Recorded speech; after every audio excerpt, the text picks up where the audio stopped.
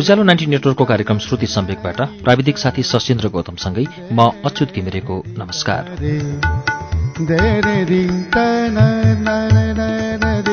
उज्यालो 90 network मार्फत काठमाडौँ उपत्यकाभित्र 90 मेगाहर्जसँगै देशभरिका विभिन्न एफएम स्टेशनहरूबाट एकैसाथ हरेक मंगलबार र शुक्रबार राति 9:15 बजे कार्यक्रम श्रुति सम्वेक प्रसारण हुन्छ।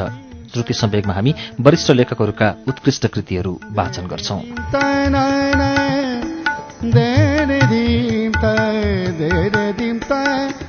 श्रुति सम्वेकको मंगलबारको श्रृङ्खलामा हामी कृष्ण अबिरलको उपन्यास लालचुडीको वाचन सुनिरहेका छौं।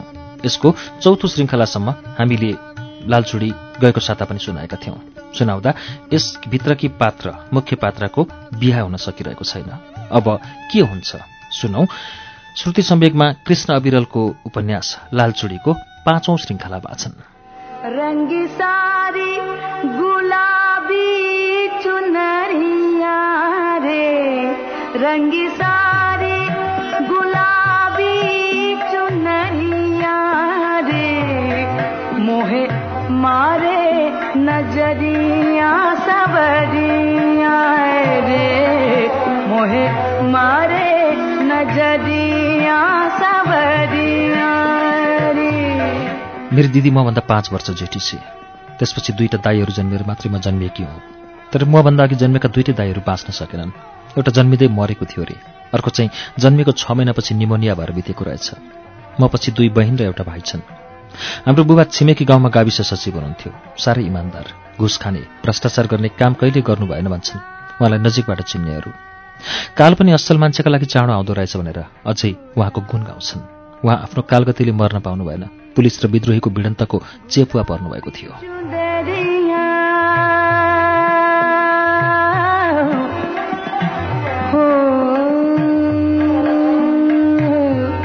रंगी सारी हो पहनी सारी गुलाबी चुंदरिया रे, मोहे मारे नजरिया सबरिया।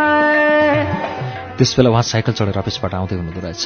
त्यही बेला बाटोमा सदरमुकामबाट गएको पुलिसको टोली र भूमिगत विद्रोही पार्टीका कार्यकर्ताबीच दोहोरो गोली हानाहान भएछ। चेपुवामा पर्नुभएको बुबा बिचरा उम्कनै पाउनु भएनछ। छातीमा गोली लागेर साइकलसँगै कलफर्ड छेउमा पुर्लुक्क ढल्नु भएछ। हाम्रो घरको कमाउने भन्ने नै उहाँ हुनुहुन्थ्यो। उहाँ नै मारिएपछि हामी बेसहारा भयौँ। अब के गरी बाँच्ने होला भनेर चिन्तित भएका थियौँ। केही महिनापछि सरकारले 7 लाख रुपैयाँ राहत दिएपछि हामीलाई बाँच्ने आशा पलायो। भिडन्त भएको देख्नेहरूका भनाइमा उहाँ पुलिसको गोली लागेर ढल्नु भएको थियो। तर सरकारले विद्रोहीको गोलीबाट मारिएको भन्ने मुचुल्का उठाएर राहत दिएको थियो। सरकार आफ्नै झुटको खेती गर्ने, कत्रो लाजमर्दो कुरा। बुबाको मृत्युपछि राहत पाएकै पैसाबाट कलैयामा घडेरी किनेका थियौँ। बच्चेको पैसाले अर्को वर्ष दिदीको बिहे गरेका थियौँ। रंगी सारी गुलाबी गुलाबी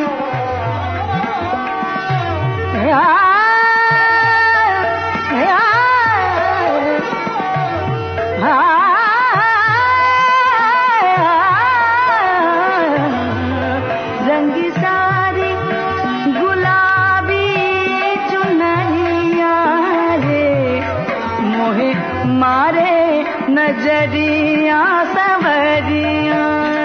मलाई केटाहरू हेर्न आउने कुराले वाक्क लाग्न थालिसकेको थियो। एकपछि अर्को केटाले खोट लगाउँदै हिँड्न थालेपछि दिदी र बहिनी पनि हैरान भएका थिए। ममा कुनै उदास देखिन थाल्नु भएको थियो।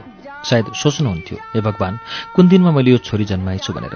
हाम्रो समाजमा छोरी जन्मिनुलाई एक प्रकारले शोकको रूपमा लिइन्छ। अलिक काली वा डेरा आँखा भई भने त झन् नालीमा फाल्नु पर्यो हुन्थ्यो भन्ने चाहिँ गरिन्छ। अझ अहिले अल्ट्रासाउन्डको प्रविधि ग्रामीण सहरहरूमा समेत उपलब्ध भएपछि त गर्भपतन गर्ने प्रवृत्ति हात्तै बढेको छ।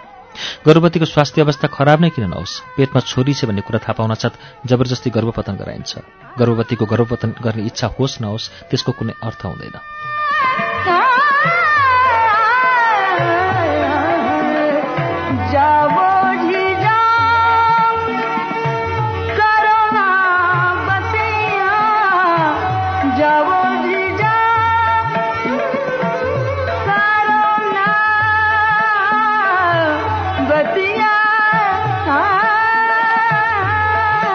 तर सँगैमा छोरा जन्मिएको छ भने खुसियाली मनाइन्छ।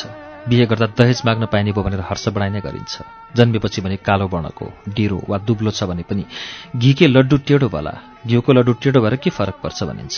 त्यति मात्रै होइन, छोरी धेरै भएका बाबुआमा समाजमै अपहेलित हुन्छन्। काका, बड्का बाबु र तिनका परिवारले झन् बढी हेप्छन् अपुतालीको अंश पाइने लोभमा।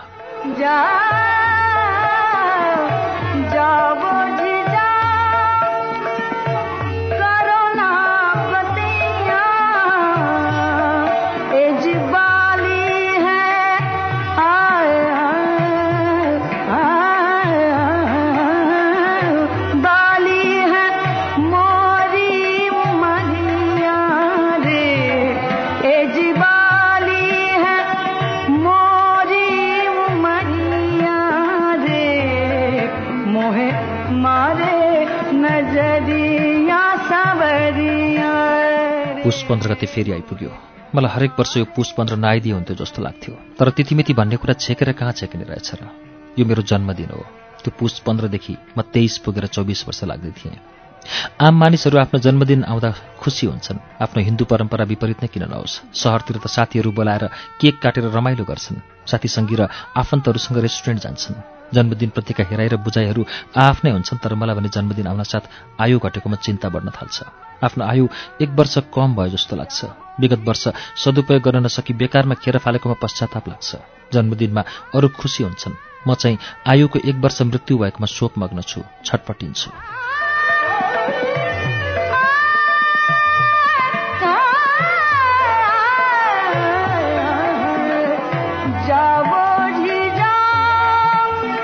जीवन बाँच्न सकारात्मक सोचको आवश्यक हुन्छ। खरानीमा पनि सुन्दरता खोज्न सक्नुपर्छ। ठेस लाग्दा पनि सजग हुने पाठ सिक्नुपर्छ। अँधेरी रातमा पनि उज्यालो देख्न सक्नुपर्छ। त्यही बिहान मैले कुनै पत्रिकामा पढेकी थिएँ। तर त्यसबेला मलाई त नकारात्मक सोचाइले यसरी बेरिसकेको थियो कि मानौ म कुहिरोको काग नै भइसकेकी थिएँ। हाम्री आमा सोझितो हुँदो हो, हदैसम्म धर्मात्मा पनि हुनुहुन्छ। जन्मदिनको दिन भर्सक छोराछोरीले नुहाई धुवाई गरी चोखो नितो भएर मन्दिरमा गई पूजा गरून् भन्ने चाहनुहुन्छ। तर मलाई भने पूजा गर्ने भन्नासाथ शरीरभरि काँडा उम्रेर आउँछ। त्यो बिहान आमाको मन राखिदिनका लागि पनि मैले शिव मन्दिर जानु पर्थ्यो। त्यसैले बिहानै नुहाई धुवाई गरी ऐना अगाडि बसेर कपाल कोर्न थाले।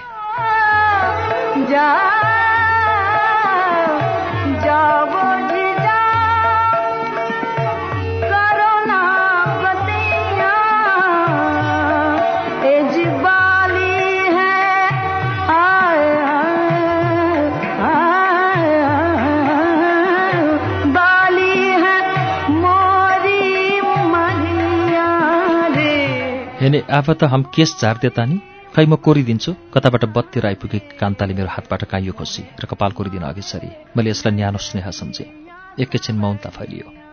म बितेको वर्षका उपलब्धिका बारेमा सोचिरहेकी थिएँ। हे भगवान, बहिन 81 चिच्चाई। माई होइन देखि, दिदीके त केसो पाके लागल बा। हेर्नुहोस् न आमा, दिदीको त कपाल पनि फुल्न थालिसकेछ। मलाई खप्पिन सक्नु भएर आयो। पुसको जाडोमा पनि पसिना छुट्ला जस्तो भयो। बहिनीले जनाजान मेरो खिल्ली उडाए जस्तो लाग्यो। के म साँच्चै बुढी भएकै हुँ? आफैसँग प्रश्न गरेँ। टाउको उठाएर मैले सामुन्यमा आइपुग्नु भएकी आमालाई फुलुक्क हेरेँ। उहाँको अनुहार अघिल्लै दिन जारा उखेलिएको फर्सीको लहरा जस्तै भएको थियो।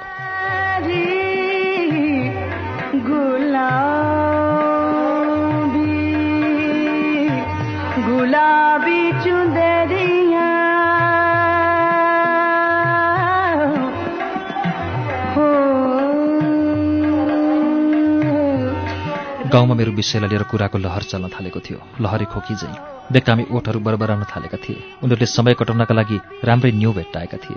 छिमेकीका टीका टिप्पणी सुनेर आमा दिदीहरू हैरान भइसक्नु भएको थियो। यसैले पछिल्लो पटक दिदी र आमाले सल्लाह गर्नुभएको छ। अबको केटा आउँदा मलाई दिदीकै घर वीरगञ्जमा देखादेखको प्रबन्ध मिलाउने। 1 हप्ता पनि नबित्दै एउटा केटाको कुरा आयो। लैका कलैया के ह, खानदानी बा, धनिक बाप के छोटा बेटा ह। केटो कलैयाको हो, खानदानी छ, धनी बाउको छोरो, 2 दाजुभाइ मध्ये कान्छो, आदि इत्यादि।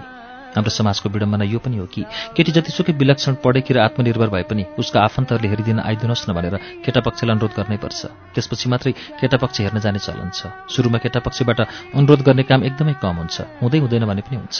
आश्चर्य भनौँ, यसपटक केटापक्षबाटै कुरा आएको थियो। यसकारण पनि दिदीको घरमा देखफेट गराउने भन्दा केटापक्षले शङ्का गरेन। नत्र किन, के कारणले घरमा नदेखाएर दिदीको घरमा देखाउन लागेको? कतै केटीको चरित्रमा खोट छ कि आदि भनेर नाना थरी शङ्का गर्न थालिहाल्छन्।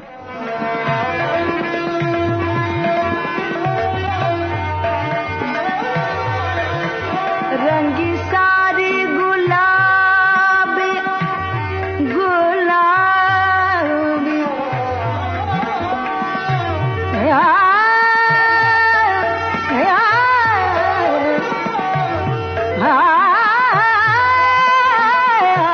संयोगले त्यो दिन पनि सोमबार नै थियो। मैले शिवजीको व्रत लिने दिन। माघको महिना थियो। तुवारोले गर्दा बिहानदेखि घाम लाग्न सकेको थिएन। जाडोले गर्दा रुखबोटहरू पनि कक्रक्क परेका थिए। आँखा सामान्यभन्दा पर्तिरको दृश्य देखिन्न थियो। म बिहानै नुहाइधुवाइ गरेर घरबाट निस्केँ। मैले रक्सोल गएर हाते ब्याग लगायत केही श्रृङ्गारका सामग्री किन्नु थियो। सामान किनेर त्यतै दिदीको घरमा खाना खान आइपुग्छु भने बस स्ट्यान्डमा पुगेर निकै बेर बस कुरेँ।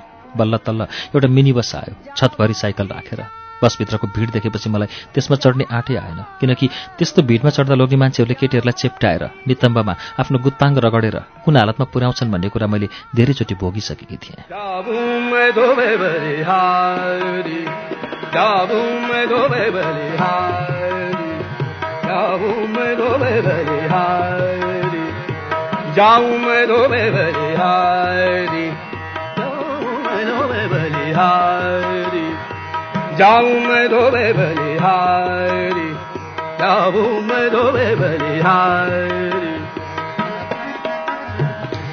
त्यसपछि पनि मैले निकै बेर बस कुरेँ, तर अर्को बस झन् भिड आयो।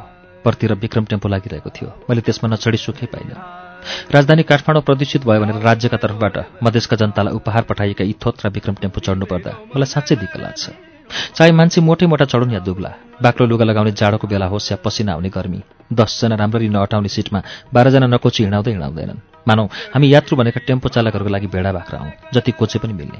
वैशालु स्त्रीहरूसँग टाँसिन पाउँदा कतिपय पुरुषहरूलाई रमाइलो पनि लाग्ला, तर हाम्रो कुन बिजोक हुन्छ भनिरहनै पर्दैन। गर्मीमा त झन् अरूको पसिना गनाएर खपिसक्नै हुँदैन।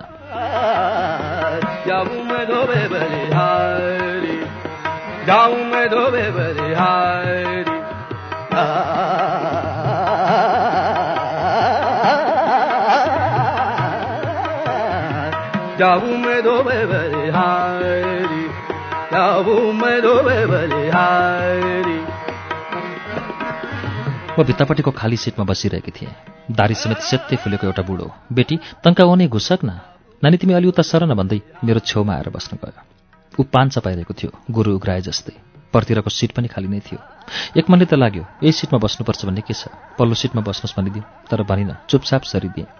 अगाडि सामान्यको सिटमा अद्वैंशी पुरुष बसेको थियो, हेर्दा निकै सभ्य जस्तो देखिने। त्यसको पर्तिर एउटी ग्रामीण महिला थिइन्। दिमागमा भरे दिदीको घरमा हेर्न आउने केटाका बारेमा दृश्यले उथलपुथल मच्चाइरहेका थिए। सोचिरहेकी थिएँ त के भनौँ, फेरि भोग्नुपर्ने अपमानका लागि मानसिक तयारी गर्दै थिएँ। त्यसै बेला मसँग टाँसिएर बसेको वृद्धले टेम्पोभित्रै पानको थोक पिच्च मार्यो। त्यो देखेपछि मलाई यति धेरै दिग्मिक भयो कि आफूलाई सम्हाल्न समेत मुस्किल होला जस्तो भयो। 21औं शताब्दी लागिसक्दा पनि हामीले सभ्यता सिक्नै सकेनौँ। आफ्नो अधिकारको प्रयोग गर्दा अरूको अधिकार हनन गर्नु हुँदैन भन्ने कुरा बुझ्दैनौँ। म सोचाइको तरेलीमा झुलिरहेँ। हामी कहिलेसम्म सबै भइसक्छौँ होला?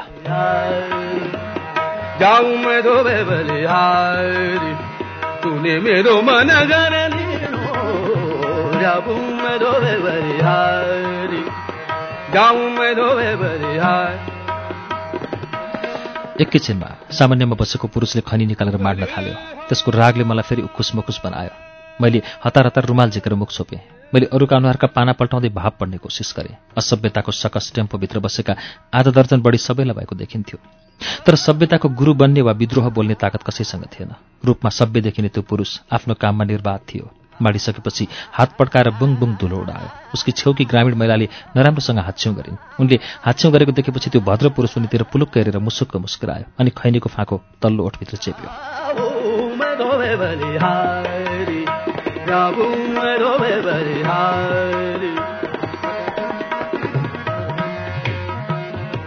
गरीब की इच्छा पूरा कर दो,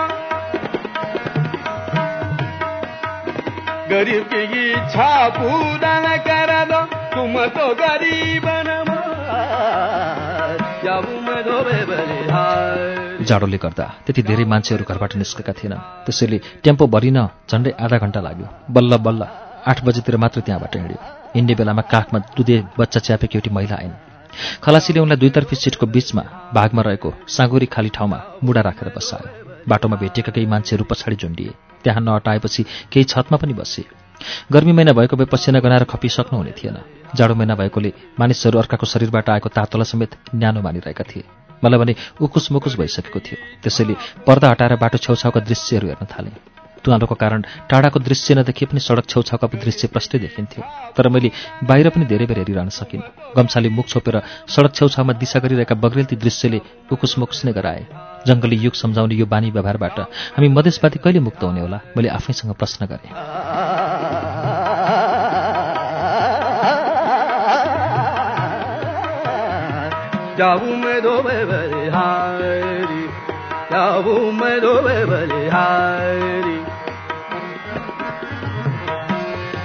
प्रतिमा चोक पुग्न नपाउँदै टेम्पोको स्टार्ट बन्द भयो।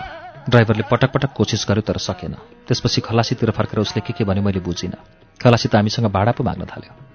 जग्गा तक पहुँचाइले बिना कैसन भाडा? पहिले हमनी के जग्गा तक पहुँचाओ न। टुङ्गोमा नपुर्याइकेको भाडा पहिले टुङ्गोमा पुर्याउ न। कतिपय यात्रुहरू ओर्लिएर खलासीसँग कल्याङमल्याङ गर्न थाले। यहाँ तक के भाडा दिई कहता नि? घण्टाघर तक के थोड़ै माग्ता नि बे?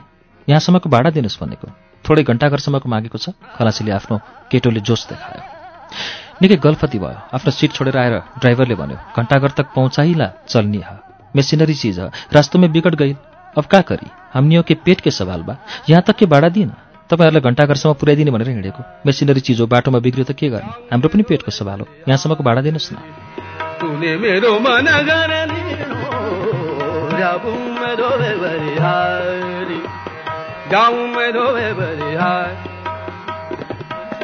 कबाड़ी में भी नबिकाए वाला टेम्पो तोहनी के चलावेला के कहलक? कबाडीमा पनि नबिक्ने टेम्पो तिमीहरूलाई कसले चलाउन भने त? एउटा अद्वैंसी पुरुषले भन्यो। जगत तक पहुँचाओले बिना बीच रास्तामा छोड्ला पर भाडा देवे के परी कह के कहाँ लेखल बा? टुङ्गोमा नपुराई बीच बाटोमा छाड्दा भाडा दिनुपर्छ भनेर कहाँ लेखेको छ? ऊ भाडा नतिरी हिँड्न खोज्दै थियो। ओइ भैया, ठिक न होइन, समझ लिया? ओइ दाई, राम्रो हुँदैन है, बुझेको छौ? खलासीले त्यो मान्छेलाई धम्कायो। ऊ गाउँले महिलाको बाँकी पैसा फिर्ता दिँदै थियो।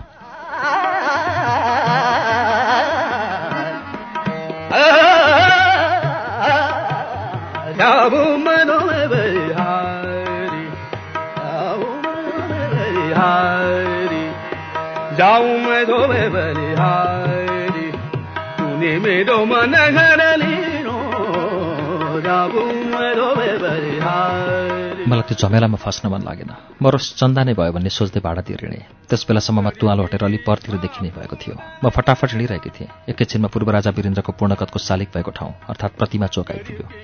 मैले पुलुक्क त्यो शालिगलाई हेरेँ। कठाङ्ग्रिने जाडोको बेला पनि शालिग नयाँ रङरोगनले टलक्क टल्किरहेको थियो। त्यस मुनतिरको पार्क पनि चिटिक्क पारेर सजाइएको थियो।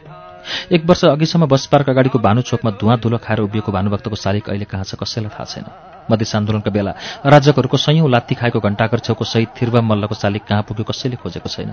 तर गणतन्त्र आइसक्दा पनि राजा वीरेन्द्रको शालिगले चाहिँ नयाँ कलेवर पाएकै छ। मैले मनमा नै सोचेँ, 7 सालको राणा विरोधी आन्दोलनमा गोली खाएर आफ्नो ज्यान गुमाउने थिरुबम मल्लभन्दा सामन्ती राज्य सत्ताका नायक वीरेन्द्र महत्त्वपूर्ण हुन्?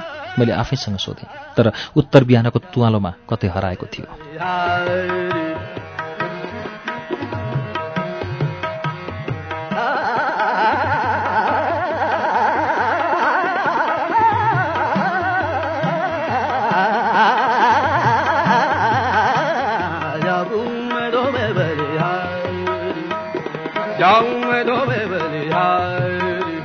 म सोच्दै हिँडिरहेकी थिएँ। अगाडि एउटा टाँगावाल रक्सोल भन्दै कराउँदै रहेछ। टाँगामा मान्छे 28-29 थिए। गरुङ्गा सामान भएका बोरा पनि प्रशस्तै थिए। भारत लान ठिक्क पारेको काँचो सखुवाको दाउराको बिटो पनि थियो। म जसोतसो त्यसैमा चढेँ र अलिकति खाली भएको टाँगावालको छेउमा गएर बसेँ। बाध्यता परेपछि सुविधा खोजेर पनि नआउने रहेछ। मेरो आँखा अचानक टाँगाको अगाडि बाँधिएको घोडामाथि परे। घोडी रहेछ। किन मेरो मन चिसो भयो।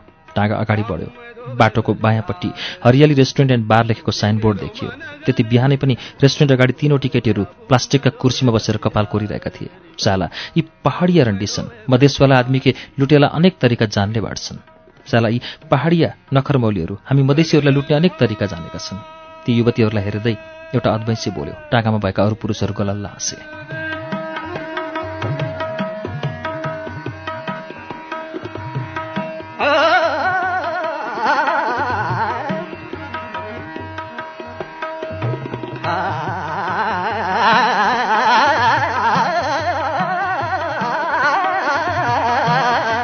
मलाई भने झनक्क रिस उठेर आयो। का यी लड्कीसन अपने शौक से यी पेसामा आइल बाँड्छन्? के यी केटीहरू आफ्नो शोखले यो पेसा गर्न आएका हुन् भन्ने प्रश्न भन्न मन लाग्यो। यी मर्दाना सन के अपने लुटाए के मन नइखे त ओक्नी किहाँ न गइल से भी त हो जाइ।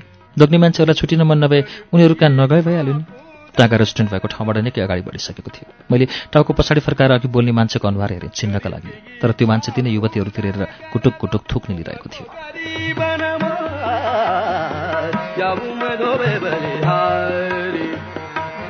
मैं धोबे बलिहारी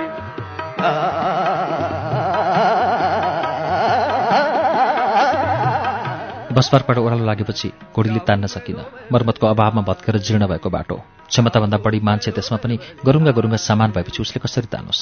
तर टाँगावाल रिसायो। उसले घोडीलाई नराम्रोसँग चाबुक लगाइरह्यो। त्यो हिर्काइदेखेपछि मलाई सनन्न भएर आयो। चोट आफैलाई लागे जस्तो भयो। हिर्काएको हेर्नै सकिनँ। मैले घुँडामा टाउको घोप्टाएर आँखा छोपेँ।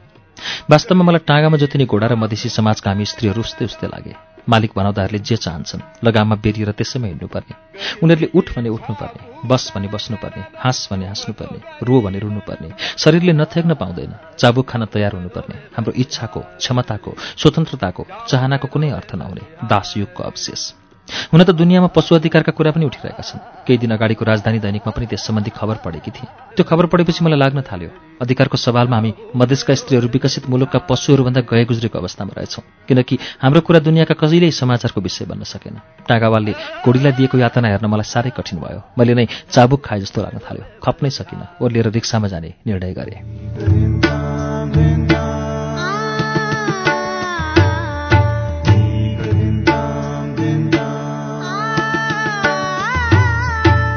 कार्यक्रम श्रुति सम्वेकमा अहिले सुनिरहेको वाचन कृष्ण अबिरलको उपन्यास लालचुडीको वाचन हो।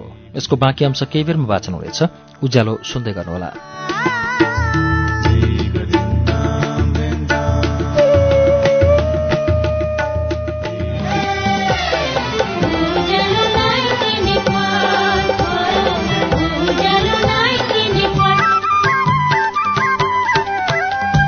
सीधा कुरा प्रश्न विचार उज्यालो 90 नेटवर्क।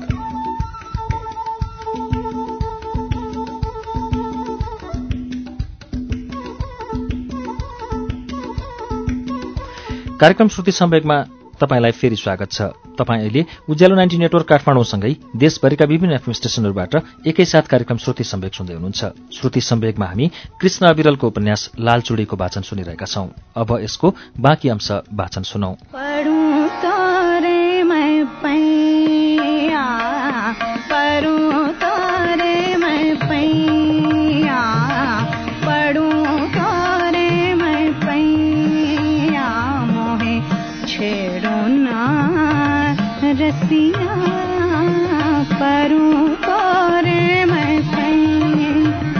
रक्सल पुग्न झण्डै 10 बजिसकेको थियो। पसलहरू खुलिसकेका थिए। म सरासर पहिलेदेखि सामान किन्दै आएको कस्मेटिक पसलमा पुगेँ।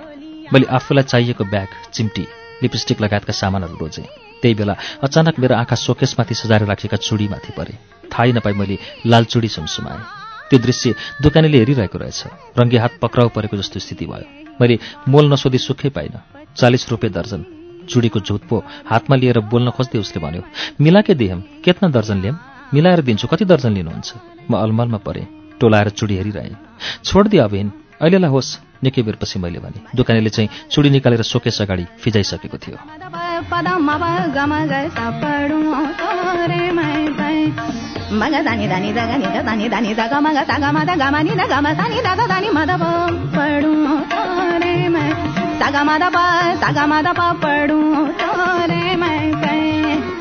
मेरो जवाफपछि उसको अनुहार रक्सोलको नाली जस्तै भयो। मैले उसको अनुहारमा हेरेँ।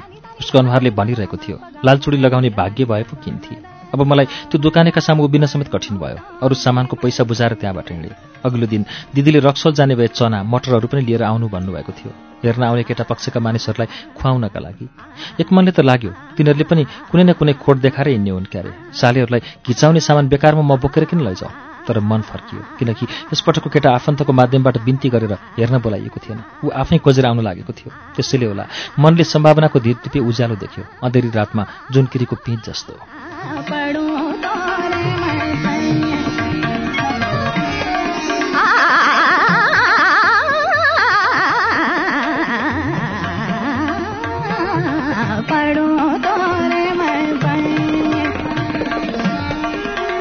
म सामान किन्न किराना दोकानमा गएँ, तर छक्क परेँ। चिताउँदै नचिताएको आश्चर्य देखे जस्तो लाग्यो। मैले देखेको कुरा सत्य होइन कि भनेर राम्ररी निहालेँ। त्यो सत्य मात्रै नभएर अकाट्य सत्य थियो, जसलाई मैले एक हप्ता अगाडि मात्रै नेपाल टेलिभिजनमा राष्ट्रियताका विषयमा चर्का कुरा गरिरहेको देखेकी थिएँ। मलाई हाँस उठेर आयो। वास्तवमा हाम्रा राष्ट्रिय स्तरका नेताहरू मञ्च पाउनासाथ राष्ट्रियताका पक्षमा चर्का कुरा गर्छन्, राष्ट्रिय स्वाभिमान खतरामा परेको भाषण छाड्छन्, जनता जागरुक हुन आवश्यक भएको बताउँछन्, तर आफैले बोलेको कुरा व्यवहारमा 1% पनि लागू गर्दैनन्। मैले रक्सोलमा देखेको एउटा अनुहार राष्ट्रिय स्तरका तिनै द्वैत चरित्रका नेताहरूमध्येको एउटा अनुहारसँग मिल्थ्यो, जो मेरो सामुन्नेमा 5 किलो चिनी र अरू खित्रिङ मित्रिङ सामानका लागि दोकानेसँग दलाली गरिरहेका थिए। तिनको अनुहार हेर्न मन लागेन। पहिलेदेखि चिनी राखेको अर्को दोकानमा जान भनेर मूल सडकमा निस्केँ। बाटोमा सेतो प्लेटको प्राडो रोकिराखेको थियो। त्यसको पछाडि पहेँलो प्लेटको टाटा मोबाइल थियो, जसको डिकी घरेलु सामान र खाद्यान्नका झोला बोराले अट्टेस मट्टेस देखिन्थ्यो।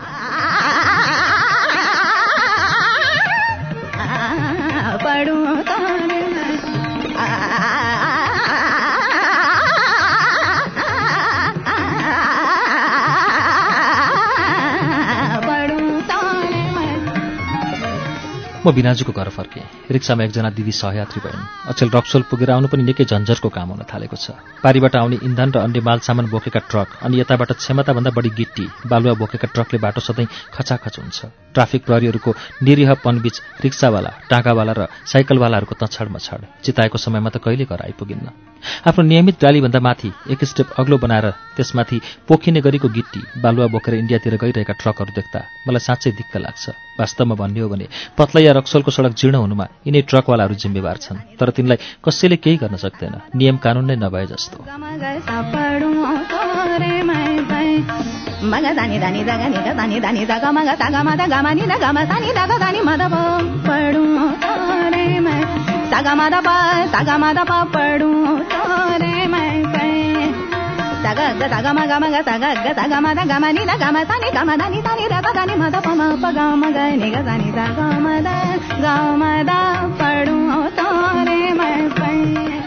क्षमताभन्दा बढी काँचो दाउरा बोकेका साइकलवाला, ठेलावाला र ट्र्याक्टर दिनहुँ सयौंको संख्यामा रक्सोलतिर गइरहेका छन्। अनुगमन गर्ने निकायले केही नगरेको देख्दा त झन् मेरो कम्पारो नै तातेर आउँछ। कसैलाई यो काम गरिबीको उपज जस्तो पनि लाग्छ, तर के गरिब भयौँ भन्दैमा प्राकृतिक सम्पदा नै मासेर आफ्नै खुट्टामा बन्चरो हान्ने त? पत्लैयातिर गएको बेला त झन् मलाई आँसु नै आउला जस्तो हुन्छ। त्यहाँको वनजङ्गलको फडानी देखेर। त्यहाँ सिमरामा जिल्ला वन कार्यालय छ, तर केही गर्दैनन् त्यहाँका तलब माराहरू। मानौ उनीहरूको काम भनेको हाजिर गरेर तलब खानु मात्रै हो। अहिले पनि वनविनाश रोकिएको छैन। दिन दुगुना रात चौगुना त्यत्रो वनविनाश भइरहँदा पनि यो देशका राजनीतिक दलहरू के हेरेर बसेका होलान्? आफैसँग दिक्क हुन्छु।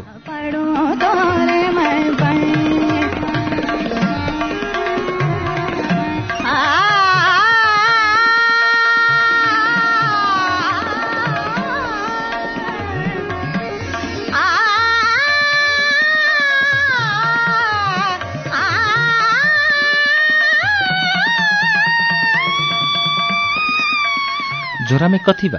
झोलामा के छ? जससँग भए भन्सार आइसकेको रहेछ। कुछो नै के, घरायसी सामान मात्रै बा।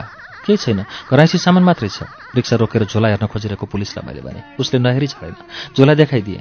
छेका हो कि लागल बाका? मगनी हुन लागेको छ कि क्या हो? झोला हेरिसकेपछि उसले मेरो अनुहारतिर कुटिल हाँसो फ्याँक्दै जिस्काउने पारामा भन्यो। मलाई रिस उठ्यो। भनिदिएँ, मेकअपकै सामान लेलापे छेका हो कि के परिजे? मेकअपको सामान ल्याउनका लागि पनि मग्नी नै भइराख्नुपर्छ र? रिक्सावाला रिक्सा हिँडाउने तर्खर गर्दै थियो। के हो, हामी यहाँ त्यसै हुँदाहुँदै रिक्सावालाले पाइडलमा पाइतालाको बल प्रयोग गर्दै गर्दा सडक छेउबाट आवाज आयो। मैले आवाज आएतिर हेरेँ। पहाडी मुलको एउटा अद्वैंशी वर्दीधारी मुसु हाँस्दै उभिरहेको थियो, हातमा बन्दुक बोकेर। सालाके उत्तरके चप्पलै चप्पल दिना न बहिनी, सँगै आएकी दिदीले भनिन्। उनी पनि पहाडी मुलकै थिइन्।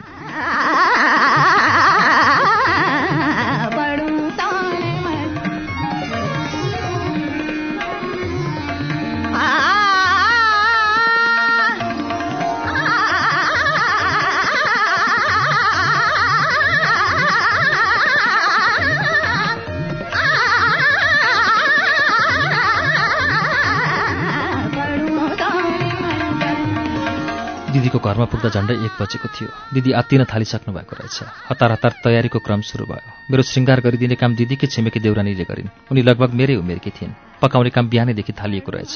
ती दिदीले पछाडि चुल्ठो बनाइदिनका लागि कपाल कोर्दिरहेका बेला उनले हातमा लगाएका चुडी छनछन गर्दै बजिरहेका थिए। उनका हात पनि घरिघरि मेरा आँखा पर्थे। किन उनले लगाएका लाल चुडी मलाई असाध्यै मन परे। एकपटक आफ्नो हातमा लगाई हेर्न मन लाग्यो। दिदी, बडा निमन चुडी पेनेले बानी, कहाँ से कितनी? दिदीलाई यो चुडीले कस्तो राम्रो सुहाएको, कहाँ किन्नु भएको मैले सोधेँ। आज देखेवाला आगुवासन बिहा ठिक गर्दी त ऐसन चुडी त रौवा कि केतना पेने कि मिली मिली। आज हेर्न आउने केटाले मन पराइदियो भने यस्ता नाथे चुडी त कति लाउन पाउँछ कति। मेरो अनुहारमा नहेरेर दिदीले ठट्टा गरिन्। उनका शब्द सुनेर छेउछाउमा उभिएका दिदीका नन्द र छिमेकी दिदीहरू मजाले हाँसे। सायद उनको ठट्टा स्वाभाविक थियो, किनकि हाम्रो समाजमा समवयका स्त्रीहरूबीच त्यही खालकै ठट्टा हुने गर्छ।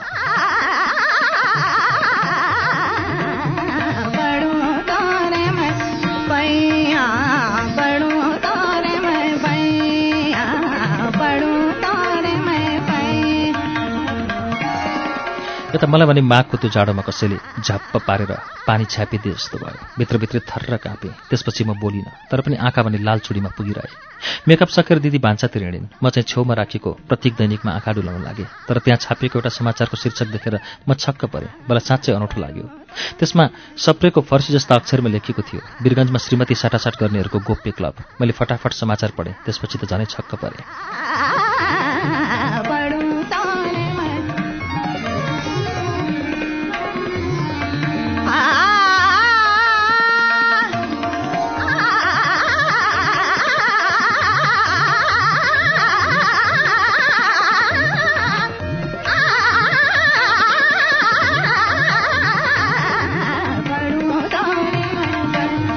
वीरगञ्ज सहर, जहाँ पर्याप्त दहेज नल्याएको न्युमा बुहारीलाई जिउँदै जलाइन्छ। छोरा नजन्माएको भनेर घरबाट गलत्याइन्छ। कुनै केटी बाटोमा कुनै पुरुषसँग बोली भने उसको चरित्रमाथि औँला ठडाइन्छ। छोरा नभएर पनि छोराछोरी मात्रै भएका बाबुआमालाई एकनिके त बेटे नैखे, मर्ला पर एकनिके क्रियाकर्म गरी। यिनीहरूको त छोरा नै छैन, मरेपछि यिनीहरूको काजक्रिया कसले गर्छ भनेर सामाजिक अवहेलना गरिन्छ।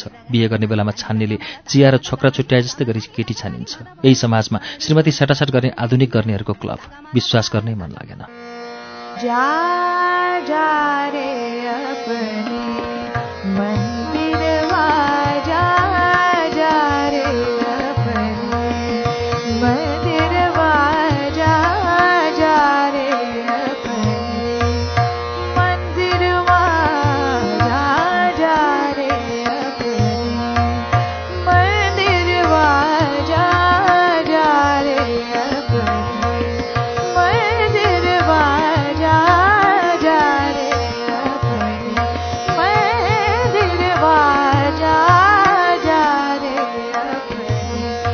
तीन बजेतिर केटा र उसका मानिसहरू आइपुगे। फेरि उही श्रृङ्खला जारी भयो। केटाको अगाडि टेबलमा कलश राखेर सामान्यमा बसिसकेपछि मेरो आँखा एकाएक केटाको आँखासँग जुझ्न पुगे। नहेरु भन्दा भन्दै पनि थाहै नपाइरिएछ। तर म जसँग भएँ।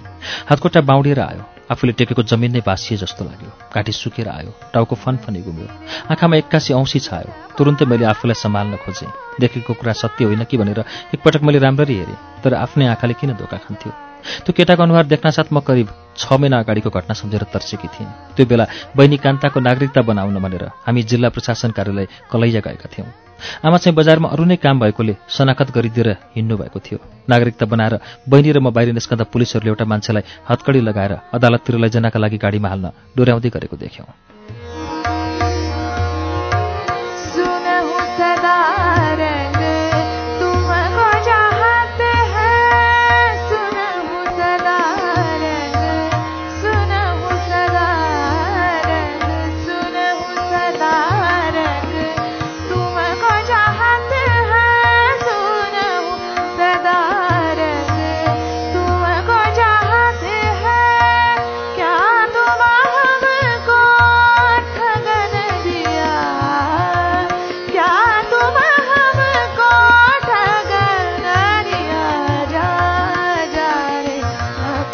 सडकमा रमितीहरूको भिड थियो। मैले जिज्ञासा राखेँ, कहाँ भइल बा, के भएको हो? उहे दहेज त उही दाइजो त हो नि। धोती कुर्ता लगाएका पहाडी मुलका एकजना वयोवृद्धले भने, कहल जितना जहेज न दिहल करके अपना मेहरारू के देह में आग लगा के मोयल बा, उहे अपराध में सजाय भोग्दा। भने जति दाइजोले होइन भनेर श्रीमतीलाई आगो लगाएर मारेको रहेछ, त्यही अपराधमा सजाय भोग्दैछ।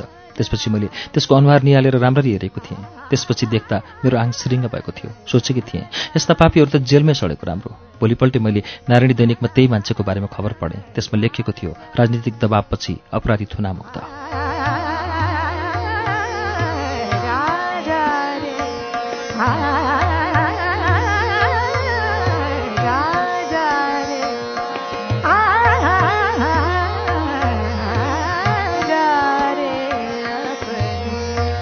समाचार अनुसार एउटा राजनीतिक दलको दबावपछि मुद्दा कमजोर बनाएर उसलाई हिरासत मुक्त गरिएको रहेछ।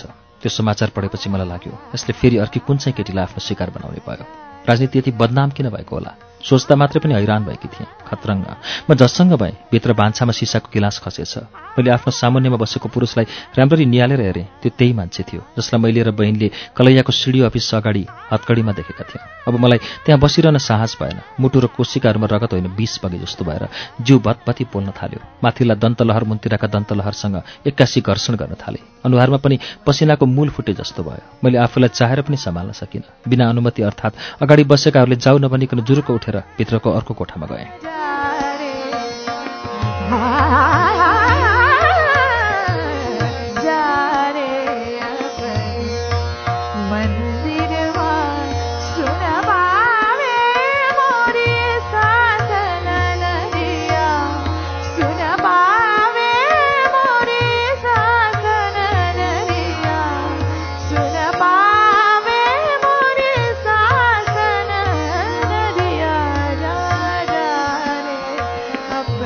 खाना खाएर हिँड्ने बेलामा त्यो केटाले भनेछ, हाम्रा लैकी ओतना पसंद ना परल, दोस्रो एक दू जगह में लैकी देखले बानी, ओने ना होई तब सोचल जाई। मलाई केटी त्यति मन परेन। अन्त पनि एक दुई ठाउँमा हेरिराखेको छु, त्यहाँ मिलेन भने विचार गरौँला। उसका शब्द सुनेपछि मलाई एक होल जंगली बारुलाले चिलेर गए जस्तो महसुस भयो। जिउ रन्किएर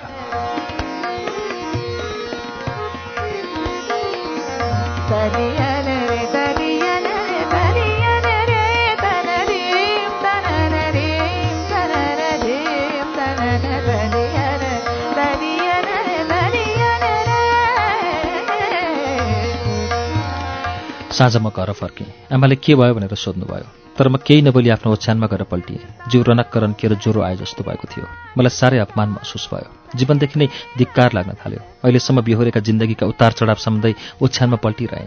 राति 8 बजीतिर भाइ खाना खानका लागि बोलाउन आयो। एकछिनपछि बहिनी पनि आई, तर मैले सन्चो छैन, ज्वरो आउला जस्तो भएको छ भनेर टारिदिएँ। राति पनि म पटक्कै निदाउन सकिनँ। मनलाई जति सान्त्वना दिन खोज्दा पनि हिंताबोधको बाढी उर्लिरह्यो। हिँड्ने बेलामा उसले ओकलेका शब्दले मन कोक्याइरह्यो। म साँच्चै बिकाउ योग्य रहेनछु भन्ने महसुस भइरह्यो। के पुरुषहरू भनेका स्त्रीहरूको सौन्दर्यमा भुनभुन गर्दै रमाउने यौनमत्त भमरा मात्रै हुन्? डेक्चीमा छड्किरहेको बात जसरी मेरा मनमा पनि अनेक तर्कना छड्किन लागे। म आफ्नै ओछ्यानमा घोप्टो परेर सोचमग्न भइरहेकी थिएँ। डायरीसँग आफ्ना पीडा साटेर मन हलुङ्गो पार्ने प्रयास गरिरहेकी थिएँ।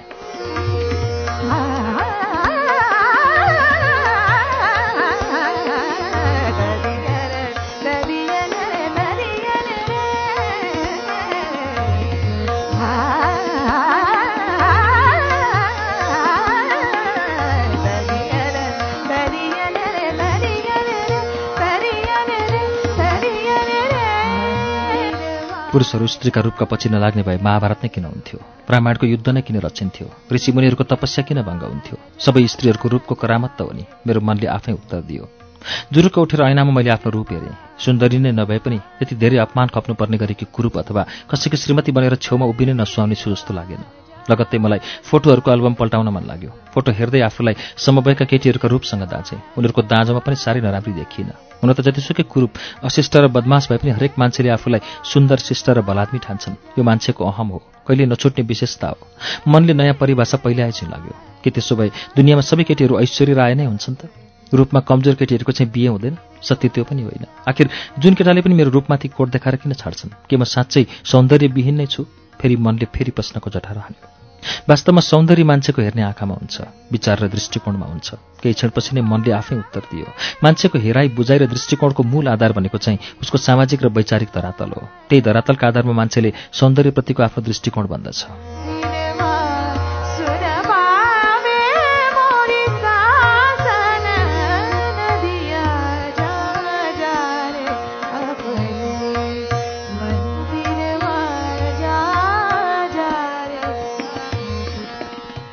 आफ्नो रूपका बारेमा घोत्लिरहँदा सिएल पढ्दा मन पराउने साहिलसँग प्रेम विवाह नगरेकोमा पछुतो पनि लाग्यो। सोचेँ, उसँग आफू खुसी बिहे गरेको भए यति चर्को अपमान त बिहोर्नुपर्ने थिएन।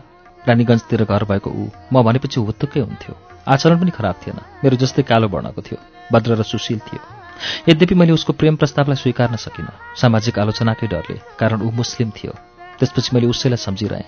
मलाई पछुतोले भतभती पोलिरह्यो। त्यसबेला मलाई सामाजिक संस्कार विरुद्ध विद्रोह गरेकै भए हुन्थ्यो जस्तो लागिरहेको थियो।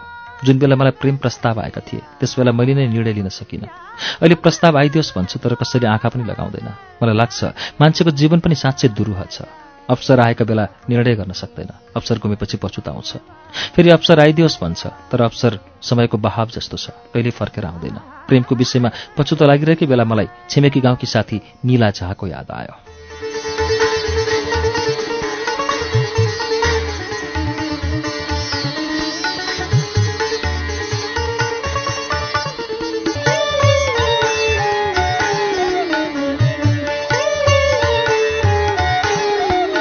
श्रुति सम्वेकमा तपाईँ यतिन्जेल कृष्ण अबिरलको उपन्यास लालचुडीको वाचन सुन्दै हुनुहुन्थ्यो। यो वाचनसँगै आजलाई कार्यक्रम श्रुति सम्वेकबाट बिदा लिने बेला भएको छ। हाम्रो ठेगाना कार्यक्रम Shruti Sambek, Ujyalo 90 network, post box number 6469 Kathmandu. इमेलका लागि shruti@unn.com.np।